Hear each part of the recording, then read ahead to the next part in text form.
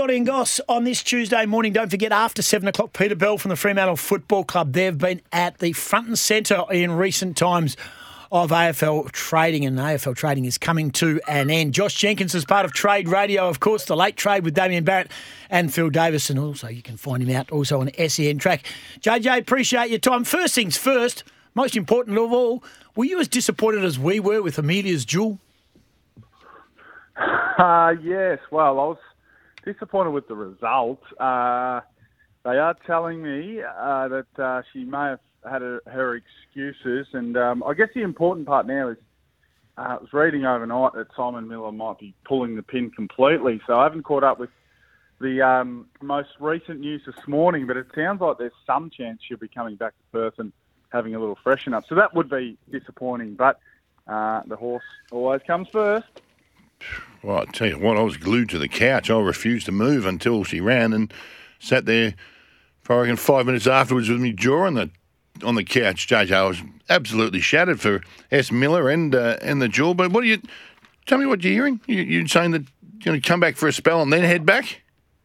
That's it. I was reading that the bloods, I think, come back normal, which is actually probably more confusing than anything, because if she had a little bit of a bug or a virus, that would, explain the performance. When it's so unexplainable like that, I don't know whether they know what to do. So, I guess we'll learn over the next 48 hours. But he's been good over here, Simon Miller. He's been willing to talk to anyone when he's been winning and losing. He fronted up and spoke to everyone. So he couldn't have represented your mob any better. No, he's a legend. There's no doubt about that. And sometimes you just have a bad day. Sometimes, JJ, you only kick 2. Sometimes you have a bad one and only kick 5. Sometimes Goss played cricket and only took 8 for. 9 for. Yeah, well, sometimes you only took 8 for and not 9 for. You have a bad day. 9 for 8, 7 for 1, 7 for none. Bowling average of 3.6. JJ, I've got the trophy to prove it. Simon Miller has just texted as we've gone to air and said, blood's normal, still not eating like she can, not sure of next move, have nommed for WA. We'll find out soon. There you go. Yeah, so there's that nom for WA means there's a chance she comes home, has a little freshen. He gets her right in her own environment and you go again. But it'd be a shame for us, but it'd be good for your carnival. Very much so. Hey, what should we ask Peter Bell after 7 o'clock? Are you surprised with how they've done this with losing Lockie Schultz, losing Liam Henry? They have positioned themselves for next year's draft. They've virtually got no play in this year's draft. What are your thoughts on the way Fremantle have been going at the trade table? Yeah, real holding pattern for them, isn't it? Because they've got a terrible hand at this year's draft. They come in late, and it's you can't simply look at this season's drafting, trade, free agency period and think that they've had a win. You can't, because they've lost one very, very good player, and they've lost one potentially very good player. So it's no good. And the Lockie Schultz one, we spoke to Graham Wright on Trade Radio yesterday, and it was feels like a shrewd little bit of business from Collingwood. They've identified him. They've potentially sussed or sourced the fact there might be a little bit of unrest with him, and they've been able to swoop in and grab him. So that's the power of Collingwood, I guess, but it's a bad loss for Freo. And on face value, I reckon your first instinct on these trades is often the correct one. It feels like a very good deal for Collingwood and not necessarily enough coming back for the Dockers. I agree, mate. Over here, they have a read and they say the Dockers have done very, very well. It's a Collingwood, man. I think they've done it absolutely beautifully. The Pies and Lockie Schultz will be a fan favourite within 15 minutes of the first game when he throws his head over the pill and tackles someone and chases someone. They'll love him straight away. Good deal by the Pies. There's still a bit of work to do, though, mate, and today, I mean, we're still waiting on Zerk Thatcher and Dersma, Radigalia, Soldo, Sweetlet, Chol. There's still some big names there that are still looking for homes and deals to be done. How many get done today? I think they all get done before tomorrow night, but whether any get done today, I'm not sure. But, a lot of them feel like pretty straightforward deals. We were going through it yesterday, and a lot of those players, Paddy Dow for pick 56 makes complete sense because Carlton haven't really committed to him, haven't really offered him much or anything looking like a contract.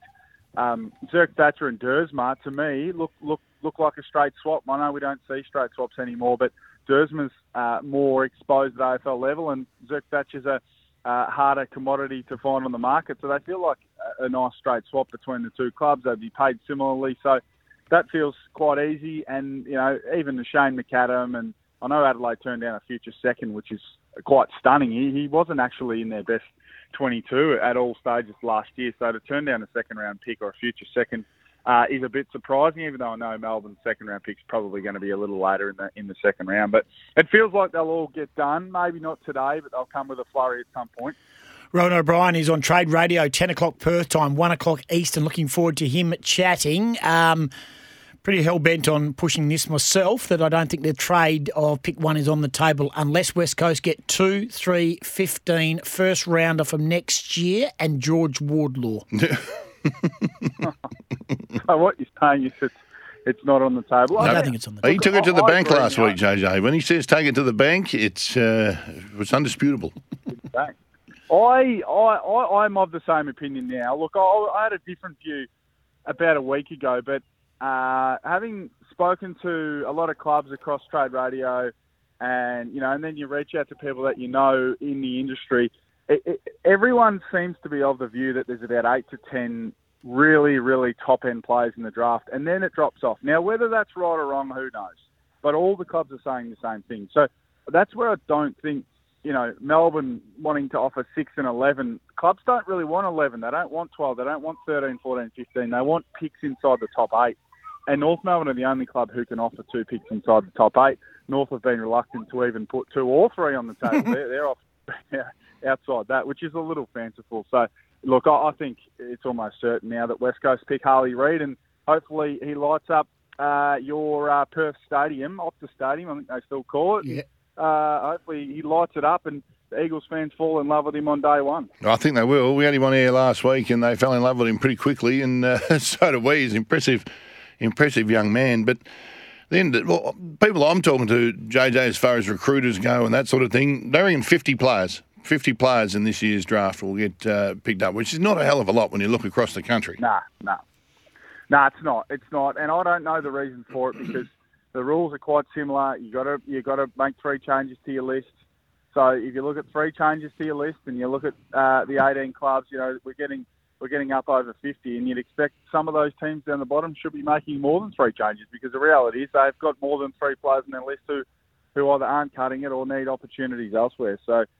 It's not great, and as a player who got an opportunity through a rookie draft, you need to see more players drafted, and 50's not enough in the national draft, and we're starting to see the rookie draft used for players to get paid who aren't even playing, and all these types of things to make sure contracts get paid out. It's not right, and what it is also doing is stopping very good players from the waffle and the SANFL and the VFL getting an opportunity, and there'd be 4 or 5 in the waffle, there'd be 4 or 5 in the sample. Who deserve a shot at AFL level who aren't going to get it. Very much so. Josh Jenkins, AFL Trade Radio, Late Trade with Damien Barrett and Phil Davis. Phil Davis, very impressive. He's a very intelligent man, but geez, very impressive. His knowledge of the individual players, and I'm sure this goes for a lot of players, but he's extremely knowledgeable on every player in the competition.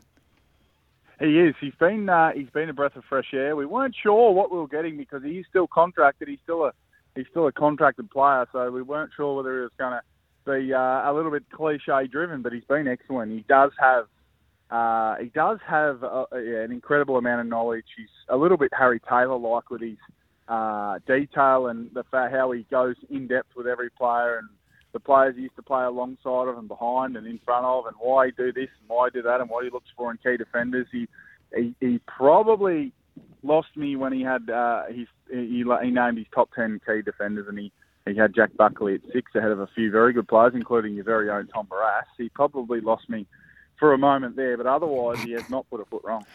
To be honest with you, who cares about the top 10 full-backs in the competition? I mean, C-ball, punch-ball, JJ. It's not that hard a position to play.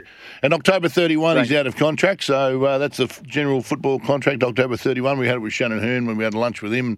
He was still very coy after he retired, but he said, I'm still contracted. I said, what are they going to do, sack you? It's okay, mate. So November 1st, expect Phil Davis to come out absolutely swinging. Any other deals, mate?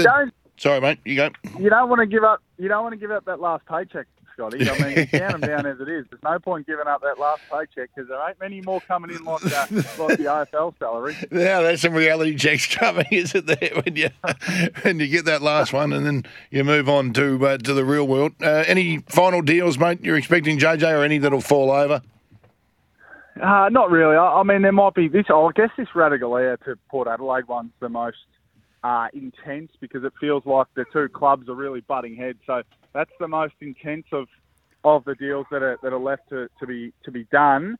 Port have put 25 on the table, which feels. I thought it was okay. Quite reasonable, if you ask me. I don't think I've really bumped into anyone who doesn't think that's fair, except for Andrew Mackie and the Cats, and they're the ones who are involved in the deal. So that's probably the one that feels the most interesting. But Port Adelaide have put an enormous contract on the table, so I don't think you can stop the young man from going and grabbing that contract at the end of the day. Appreciate your time. I know it's a very busy time for you, mate. All the best. We'll be tuned into Trade Radio all day. Of course, there's a lot going on, and in particular with the late trade, Damien Barrett, Phil Davis and yourself, Josh Jenkins. Thanks for joining us, mate. Thanks, boys. Here he is, Josh Jenkins on AFL Trade Radio. As I mentioned, the late trade with Damien Barrett and Phil Davis. Stay tuned all day. And at 10 o'clock Perth time, Eagles fans, Rowan O'Brien. He's the list manager, and he will, I'm sure, be answering the questions about number one pick and Harley Reid. This is Scotty and Goss, Peter Bell, after 7.